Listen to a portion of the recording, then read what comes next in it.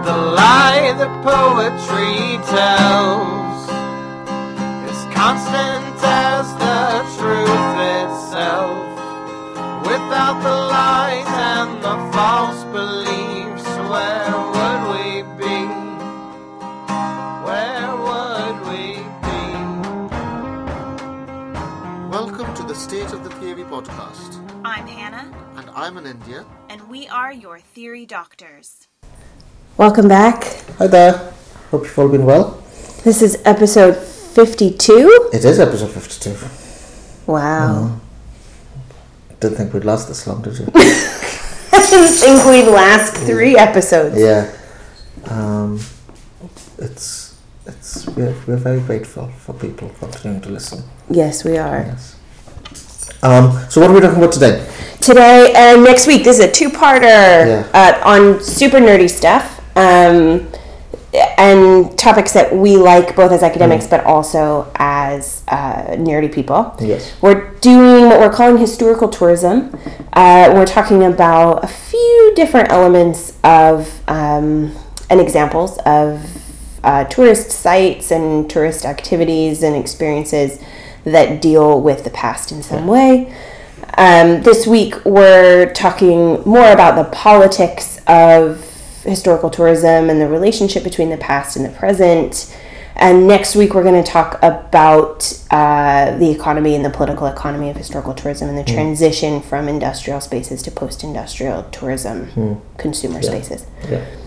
So, where should we begin? Well, quite literally, where are we beginning? Over the 2 episodes, we're going to mention a number of specific attractions. Some of which you've been to, some of which I've been to. So none of which we have any economic connection to. I mean, we've paid to go there. Other than that, we aren't being sponsored by any of them. But so some of it some of these 2 episodes will involve you describing your experiences to me and me describing my experiences to you, as it were. But we'll start with the one place that we've both been to, which is Colonial Williamsburg in Virginia. Do you want to, for our listeners who don't know, do you want to explain quite how bizarre a place Colonial Williamsburg is? Yeah, Colonial Williamsburg is like a non-profit Disneyland for American history nerds. It's basically a living colonial town in Virginia, based in Williamsburg, which is now a bigger place, and it recreates a few of the streets and businesses and activities and quite literally the space of colonialism in the United States. So, on the streets you'll see people walking their dogs and people going to work and people in 17th century costume. Yeah. It's as if the town itself has become the museum. Yeah, and it is. It's a living museum. Yeah. It's run by a nonprofit. It's the nonprofit itself is experiencing some financial hardship. Yeah. It's been in kind of local news, not really mainstream news. It's something that I'm really sad about. I think Colonial Williamsburg is more interesting than it gets credit for. I also think, and we'll talk more about this, that the politics of Colonial Williamsburg is more nuanced and complicated than it gets credit for. And certainly much, it's always described as the Disneyfication of American history, and I don't think either of us think it is. Yeah, I think it's much more interesting than that. Yeah, and I have an affinity for it as a kind of historical geographer as well. Do you want to explain when you first went and your experiences? Well, so my mom and I have always traveled together. We've done some interesting trips together, and once I was kind of a bit older, we started doing regular trips, just me and her. And we'd always talked about going to Colonial Williamsburg. It's kind of a weird thing. I don't think not sure every American kid grows up talking to their mom about like the day when they'll get to go to Colonial Williamsburg. But I was that kid, and my mom and I had sort of discussed it, and we are from California, and it's not really a place that you fly across the country just to go to. So when I was in college in New York, we met in Colonial Williamsburg for a long weekend. Yeah. And it was awesome. Like, it was still one of the best trips we've done together. Yeah. And my mom and I travel all over the place. And we stayed in a bed and breakfast. The bed and breakfast was run by a couple. And the man was also one of the proprietors of one of the pubs in Colonial Williamsburg. So he had two jobs, as it were. They're mostly volunteers who work in the place, so he did it as a hobby, and also as part of his work as a member of the community. And we did the full thing. You go. It's kind of like Disneyland. You stand in line and you pay for tickets, and you can buy a certain number of days passes. They also have other ticketed activities that are either a little kind of add-on cost or are free, but you have to get a ticket to go to them. When we were there, I remember specifically, we did a witch trial. We participated in a witch trial. We went to two of the pubs, and we did, what other extra performances did we do? We did a storytelling evening as well. I think it was ghost stories, because we were there just after Halloween or over Halloween weekend. So we did a ghost storytelling tour in one of the houses as well at night. Obviously, it's a full recreation, so there's no electricity or anything. The town is lit purely by candlelight and oil lamps and torches, and so that was pretty scary, actually. So I went, and so you went as an adult, basically. Yeah, I went as a 21-year-old person. Yeah. So I went a couple of years ago, I think. No. My university, St Andrews, has a kind of a twin university, which is the College of William and Mary in Williamsburg. And Great college. So we have. I think it's fascinating. It's like St Andrews went to America, looked all over America, and found the college that is most like it to be twinned with. It's similarly small, very pretty, quite white, very seems like quite a privileged student body. Strangely located. Yes. But anyway, so there's a regular research conference between these two institutions. So I went as part of that, but because I knew what Colonial Williamsburg was, and I'm interested in it, I made sure I had an extra day, and we got put up in I think it might be called the Williamsburg Lodge, which might be the poshest hotel I've ever stayed in. It's in the the colonial district, as it were. Very St Andrews. Yeah, very St Andrews. And I had a day walking around, going to various performances. I remember I went to the hot chocolate cafe. They were serving 16th century hot chocolate, 16th century hot chocolate, and the blacksmiths and all of those things. Yeah. But the performance that stood out most memorably for me was they had a Q&A session with James Madison. Yes, I went to Patrick Henry. Yes, and it was really interesting because without wishing to.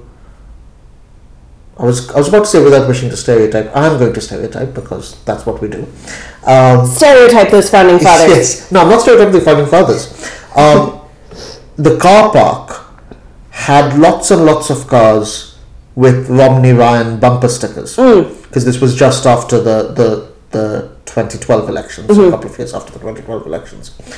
So, in other words, I'm not sure it was a particularly alternative audience in critical terms, in political terms, or anything like that. I think the audience seemed quite mainstream middle America to me. And so there was a lot of sort of what from Britain looks like quintessential tub-thumping American patriotism around, right? And in that Q&A, there was pretty much the first question asked was someone asked James Madison to comment on. And should say for the record, it's clearly an actor playing James Madison. Most of the actors are history students of William and Mary, and history PhD students typically.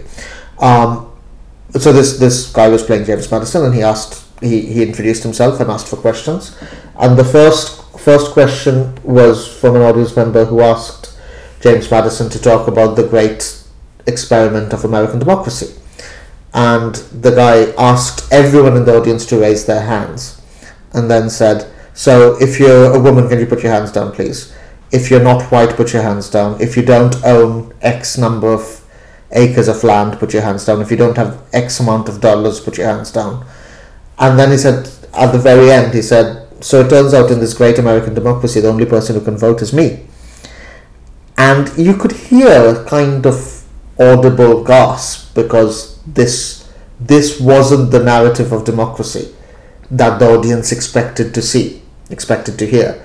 And there was a kind of clash between the political narrative of the audience and the political narrative of the performance, where the audience were being encouraged to consider the limits of the narrative of the nation state, as it were.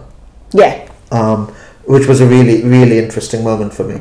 Yeah, a lot of aspects of Colonial Williamsburg are designed to do that. So the witch trial that we went to was all about, and it was quite subtly done. Yeah.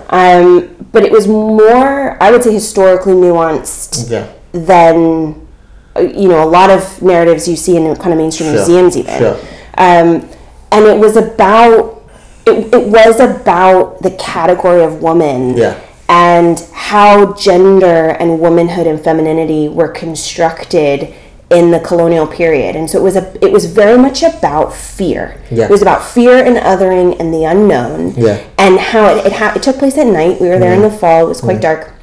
And it was about how in this place where it's not thriving, it's constantly under threat economically, but also environmentally. Yeah.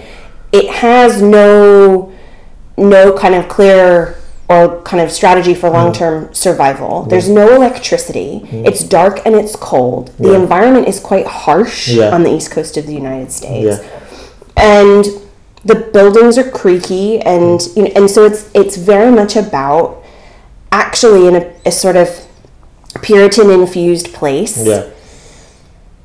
Your fear of women is so socially constructed, and your fear of religion and God is so ingrained in you because of the environment that you live in. Actually, there's a really interesting thing to be said about why people will accuse women of being witches, women of a certain age. And this is the story that they're telling. It's not about it, and it's not. It wasn't an interesting performance in the sense that it wasn't a captivating play.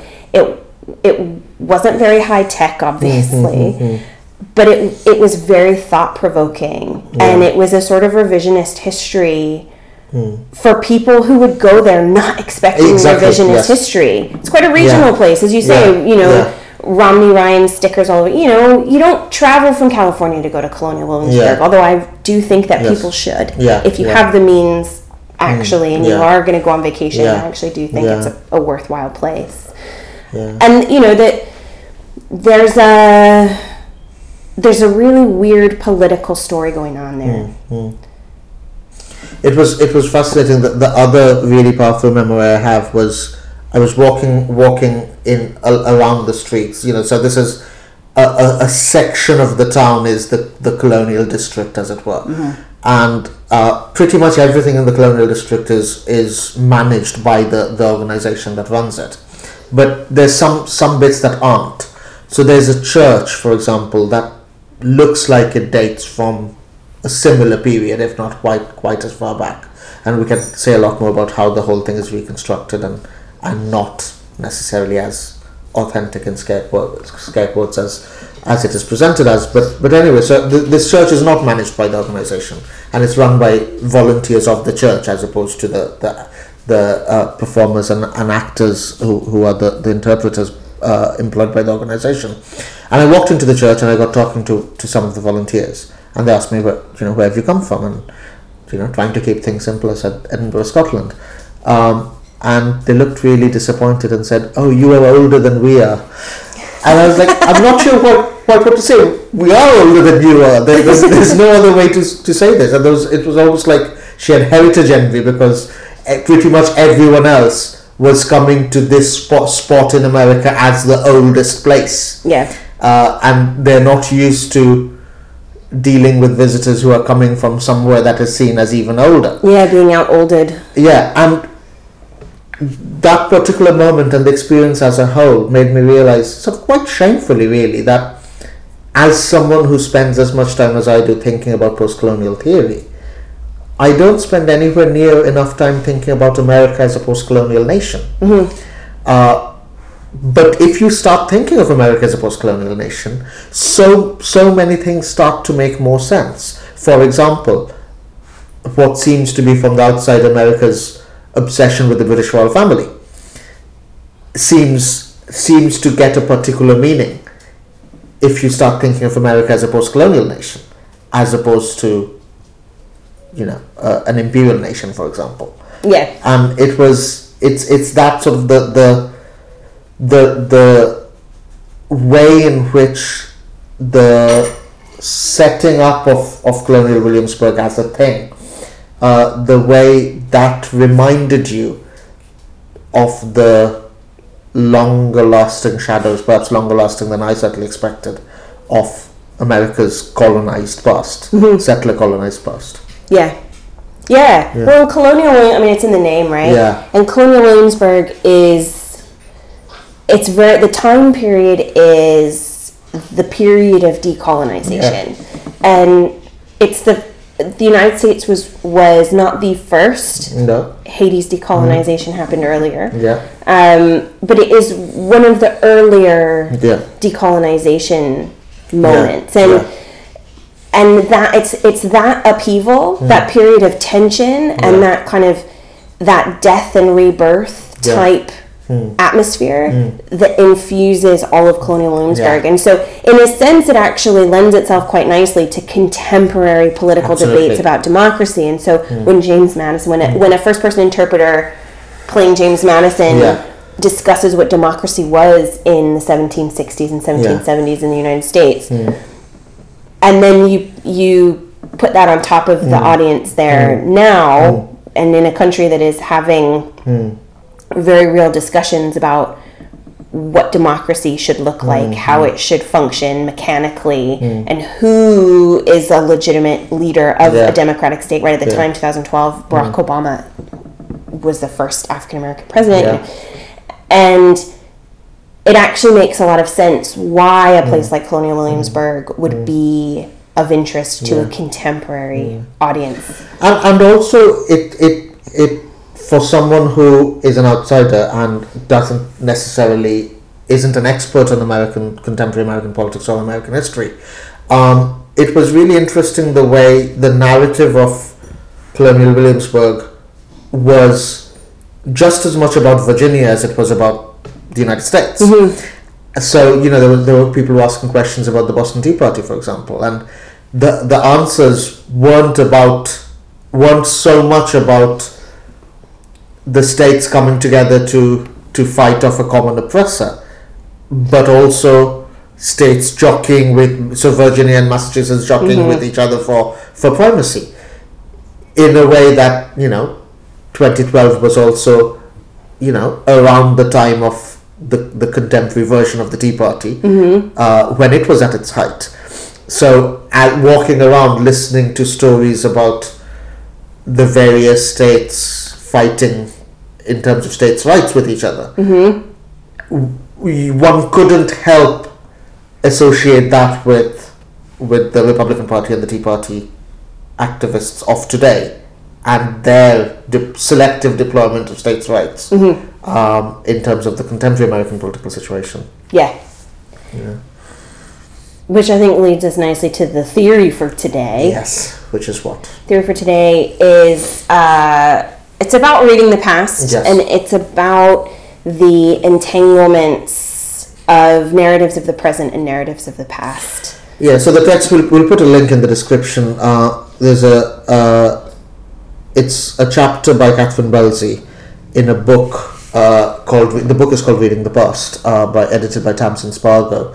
And Catherine Belsey is talking about a living museum. That she's not talking about Colonial Williamsburg, but another living museum, which I've also been to, in South Wales, called Clancae Cacfao, and apologies for my atrocious Welsh pronunciation. But it's a stately house, a stately home in South Wales, which dates from the English Civil War period, and it has been done up in a sort of quote-unquote authentic Civil War style, and the conceit of the attraction is the owner of the house is away, but has given you a letter allowing you to enter the house, and you are being shown around the house by the servants.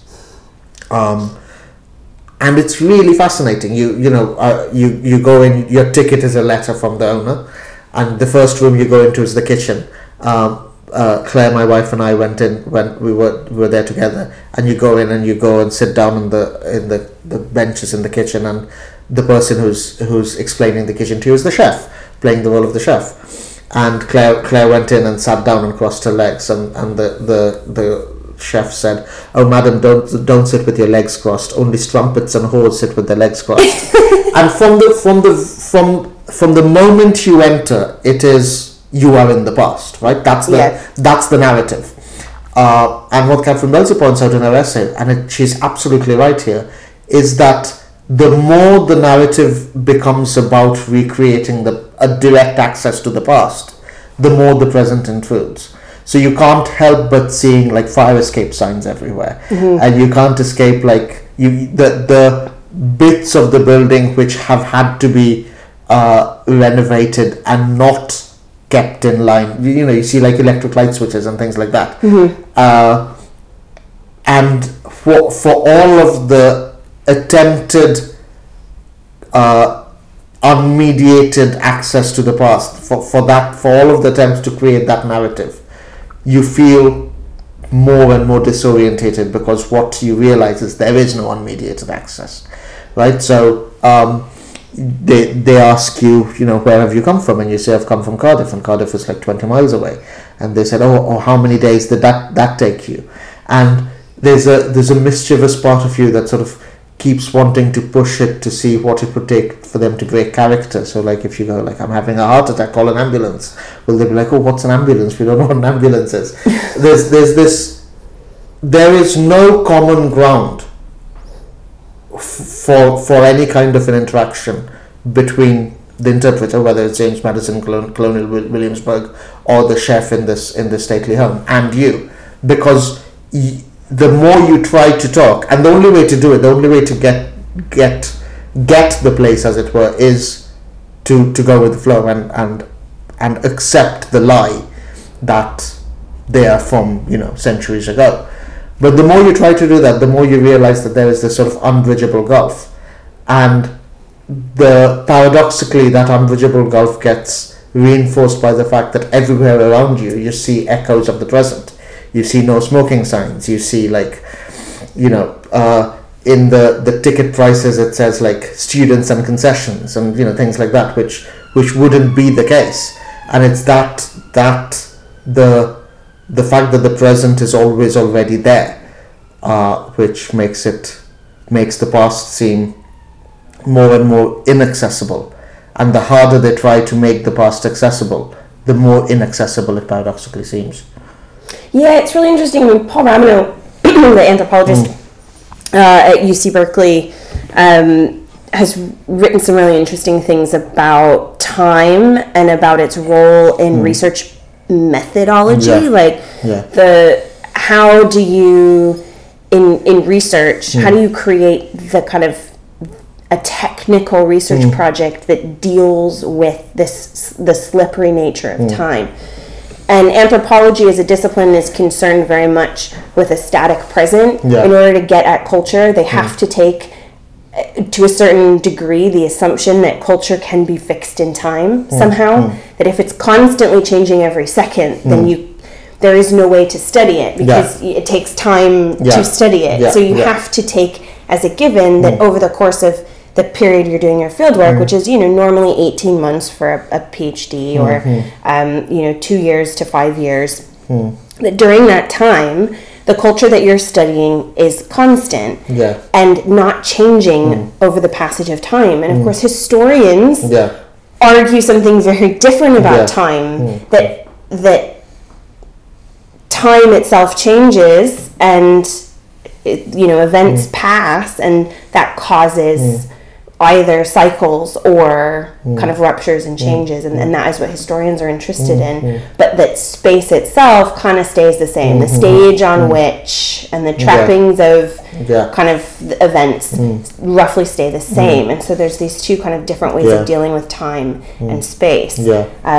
Geographers slide in there and like try and say a couple other weird things about it.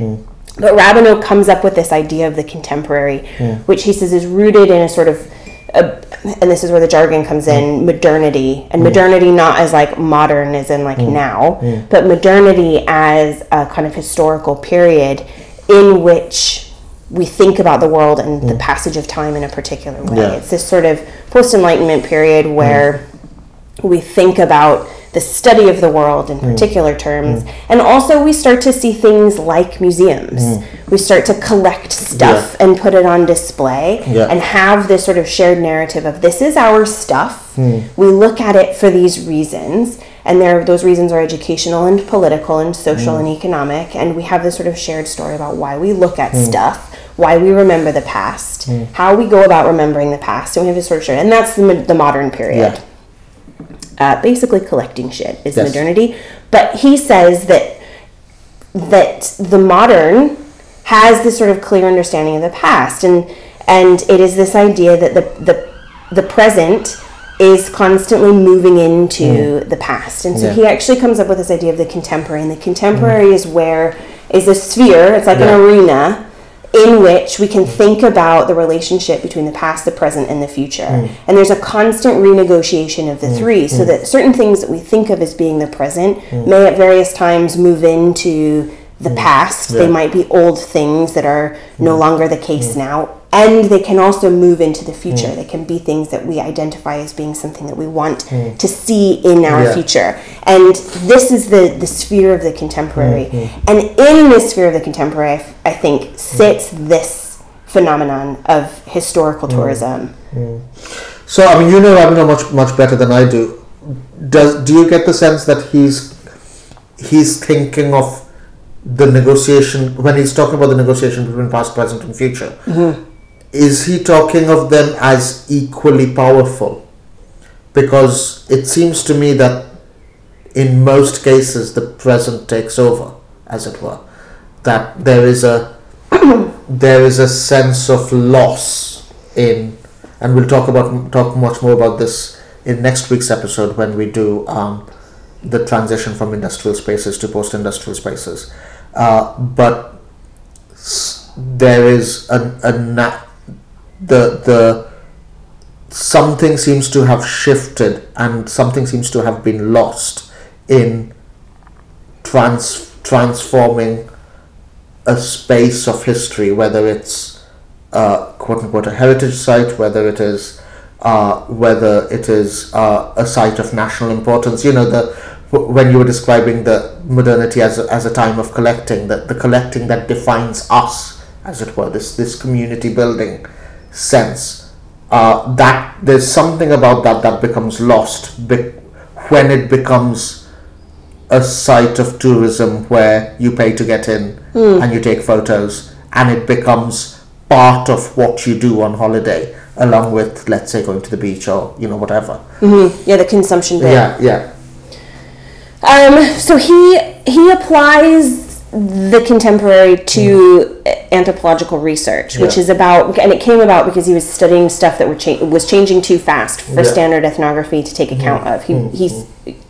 He studies science, and he was working on projects around mapping the human genome. And in the late 90s, early 2000s, that research was moving so quickly that the culture of the lab and the culture of the kind of scientific arena in which genome research was taking place was changing too fast for him to write anthropologically about it. So there was quite a material reason for why he was thinking about the contemporary, and he was starting to incorporate historical methods into the work he was doing in order to account for stuff that was no longer the case, but had been the case and was meaningful. And he does less, because he's not applying it to tourism, and because he's not applying it to memory as as an object that can be consumed. Yeah.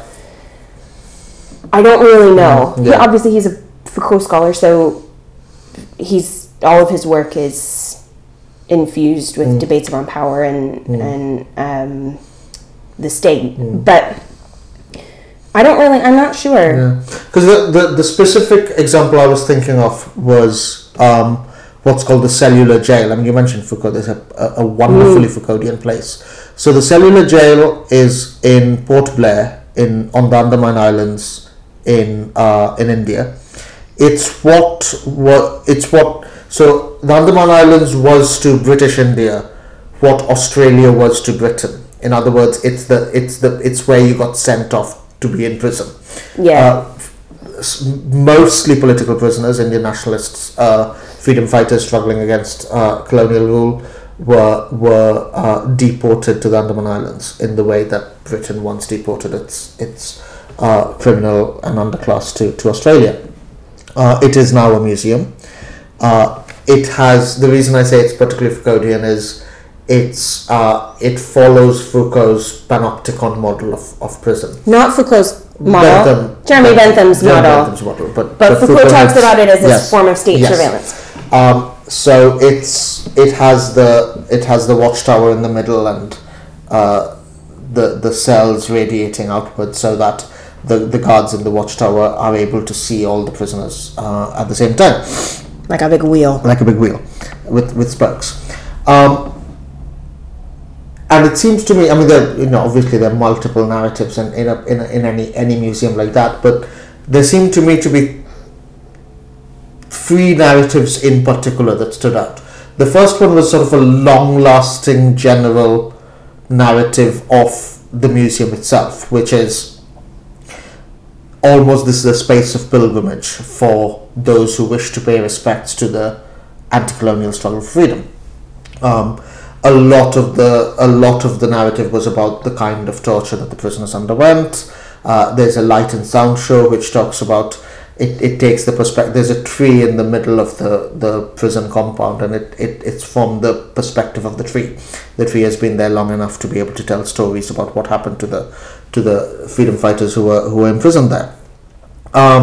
So that's the overarching narrative. There is a subsection of the overarching narrative which has a particular Hindu nationalist bent. We've mentioned Hindu nationalism many times on this podcast. One of the people who was imprisoned was this man called Veer Savarkar, who is one of the ideological forefathers of Hindu nationalism. There are lots of stories that you can go and research about Savarkar basically signing agreements with the British authority in order to get released. Much less heroic than most of the other people who were there. But Savarkar is the person who's idolized the most, right? The cell that he occupied is marked out separately as the place where he was. The airport in Port Blair is named after him. So there is a noticeable shift away from commemorating a secular multi-religious freedom struggle to giving priority to the Hindu nationalist element of it. There's very little mention in the museum, for example, of the non-Hindus who fought for independence. So these are the two sort of contesting narratives that the museum itself presents. And then there is perhaps the most horrific of the lot, which is the narrative that the visitors bring to it. There were people who were taking selfies with some of the exhibits that depict torture. There were people who were, pretending to stand inside the prison and taking selfies. And it was the most horrific, explicit example that I've ever experienced of this kind of commodification of history, which sort of takes away any kind of politics of anti-colonial resistance and replaces it with a kind of neoliberal, late capitalist politics of consumption and nothing else. And it was really, really fascinating and quite disturbing to see how the narrative that is presented by an institution is in conflict with the narrative constructed by the people visiting. Yeah. What's really interesting, I mean, there are lots of jails, and historic jails that are sites of tourism, and sites not just of tourism, I think, because we could also include like pseudo pilgrimages as well, as sites of national and cultural significance for people. Neither of us have been to Robben Island, but that is an example where Crumlin Road Jail in Belfast, which I've been to, and Kilmainham Jail in Dublin. Kilmainham Jail, interestingly, you're only allowed in as part of a tour.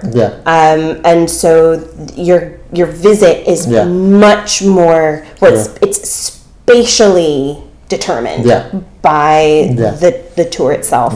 But there are different approaches. Alcatraz is another one which wasn't a political prison, but is a kind of site of significance. Interestingly, the part of Alcatraz history that I find most interesting is the native bit, where it was occupied by native tribes in the middle of the 20th century for a number of years. And there's very little information about that, but I'm most fascinated by that part of it.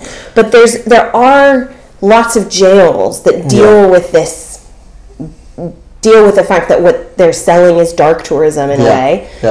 Not nearly as dark in some cases as other sites around the world. But there's something very problematic and distinctive about the way that visitors, consumers, engage with the space itself. And it's very different from somewhere like Colonial Williamsburg, which is performed.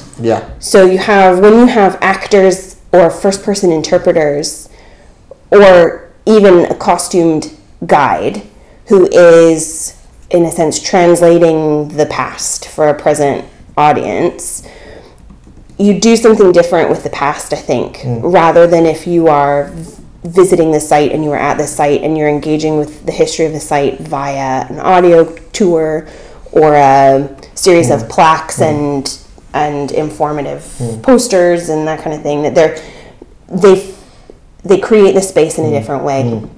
Place making and space making, that's the geography jargon.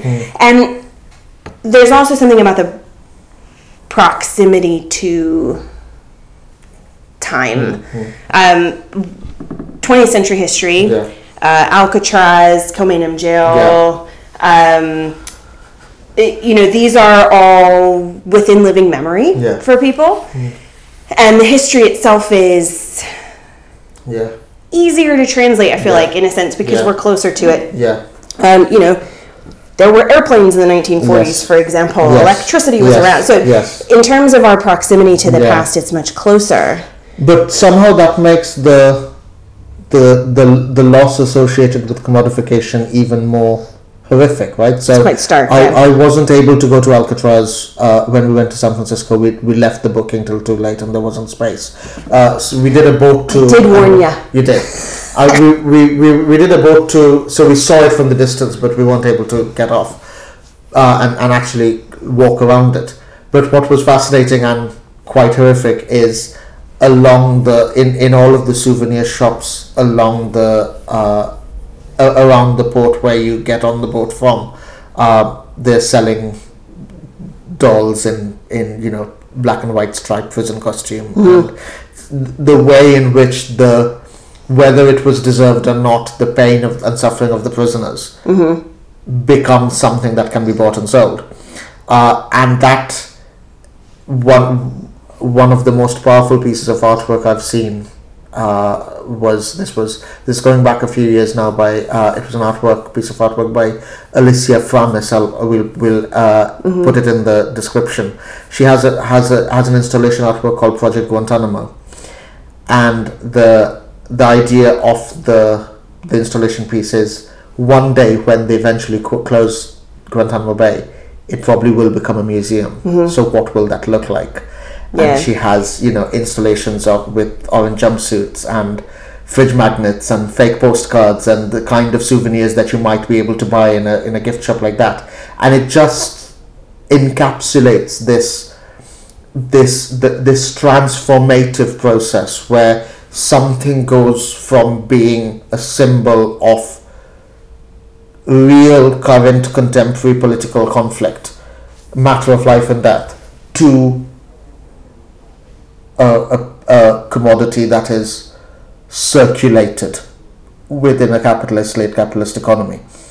And what happens to that? What happens when an orange jumpsuit stops being something that actual prisoners actually wear in a prison to something that can be bought as a costume, or something that can be bought as to put on your fridge, and how comfortable we all are with this transformation, and how used to we are, so we don't even question it in this move from a moment of political conflict, a thing that has specific political meaning to a holiday souvenir. Yeah, I mean, from an educational perspective, I think it's more nuanced than that. Yeah. And I think it's more complicated. I also think that we as academics are a certain type of visitor. And what I find really interesting, and you mentioned when you visited Colonial Williamsburg, they said that, you're from an older place. You're older than we are. Yeah. Edinburgh's very old, Yes. and most of the historical tourism, there's lots of it here in Scotland. We have multiple government and non-profit organizations that are tasked with protecting and preserving our heritage and sharing it with the public. And I think for the most part they do a great job. I really like our organizations, and I've done some work with them. We have a ton of history here, and it is really old, and a lot of the history in Edinburgh is old history. The history that gets sold to tourists in particular, but also to us locals, right? We take our families there when they're in town. It is really old, older than the United States, really. And it comes up to the 19th century. That's about the sort of the logical end point of British history. It ends in the mid 19th century with Queen Victoria, and then we ignore the rest unless you visit the Churchill War Rooms in London. And in Edinburgh, we have a huge number of attractions. My personal favorite is Mary King's Close. I also really like the Surgeons Hall Museums, which have just had a revamp and are all newly done, and I find them really fascinating. Surgeons Hall Museum. Our castles are pretty good too. Edinburgh and Stirling Castle especially are really great. Extremely cllosely managed and maintained history, a very curated, but also a very careful preservation. So technically, chemically, art history and art conservation wise, they're all, extremely closely managed. But we also have this really interesting tourist attraction that is not managed by the government, is run by a massive corporation, the Dungeons. And full disclosure, I know a lot of people who work at the Dungeons, but I've never worked there, and I make no money, and I'm not being sponsored by Merlin. The Dungeons, there's a whole suite of them around the globe. There's new ones every few years. There's now one in San Francisco, apparently, which I've never heard of and I've never been to. But the Dungeons are really, I think they're a fascinating place because they're kind of like Williamsburg. They're kind of like Mary King's Close. They're kind of like Alcatraz. But also not, because they're basically run by actors. Actors under the age of 35, essentially. Really, they're not academics. They're working professional trained actors. And they write a lot of their own shows. They get stuff from the corporation, but they also write a lot of their own stuff. They're all sort of locally tinged, but they are also beholden to the kind of norms and standards and budgets of the central corporation. And they work on sets, and they have costume, right? They work like a theater, essentially. A weird kind of theater. And what they're doing is really strange, because the audience is really different from an audience of historians, or an audience of history nerds, or an audience of kind of environmental nerds, or there are people looking to be entertained. And if you're thinking about history as a story to be told and something to be used to entertain rather than to educate, what happens to it? Yeah. And essentially, if you want to do that, you hire a bunch of actors, put them in costumes, and tell a story. So you go to the dungeons, and the Edinburgh dungeons, the only dungeons I've ever been to. Yeah. The Edinburgh dungeons they tell a bunch of local stories, but like in the most history-like possible way you can imagine. So it's as if where Williamsburg is giving you a bunch of history and a bunch of facts and like really changing the way that you think about history with a veneer of the past, a sort of past like dressing. Yeah. The dungeons is doing the opposite. It's giving you theater, a like performance, a show, with a veneer of history. Yeah. And what they're doing is actually really hard. So it's easy for us to kind of look at it at an attraction like the dungeons, like, oh, it's history, like, go to Mary King's School for the story, whatever. It's easy for us to say that. But actually, to incorporate Burke and Hare and Surgeons Hall Museum and the relationship between the kind of history of medicine and medical advancement and medical research in Edinburgh with, you know, criminal activity and body snatchers and murderers, you know, it's actually quite difficult, but they do it. Yeah. And the visitor, and it's all for the particular type of person who will go to the dungeons. Yeah. Also, they have rides, which I find fascinating. Yeah. It's interesting, right? I completely agree with the way you set up the distinctions between Colonial Williamsburg and the dungeons. But overarching across all the examples we've been looking at, there is something similar in terms of putting an imaginative version of the past to work in the present, right? And that work can be educational, it can be entertainment, it can be commodification and commercialization, or political for nation state building. But it's across all of these different purposes and across all of these different forms. Maybe it's easier for me to say this as a non-historian, but it seems to me that it's putting the past, whether it's quote-unquote objectively true, whether it's quote-unquote imaginative, putting a version of the past to work in the present in a way that says much more about the present than it does about the past. It seems to me that's what connects all of these things. The work it's doing is different. Sometimes it's, you know, rides and entertainment and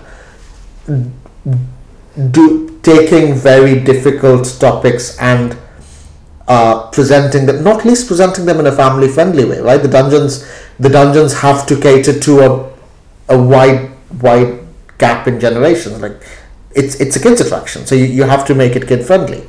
So that's one version of it. Colonial Williamsburg is another version where it's trying to educate its audience in terms of a particular narrative of national history. The Cellular Jail is another version of it, which is creating a political narrative to help construct the nation state.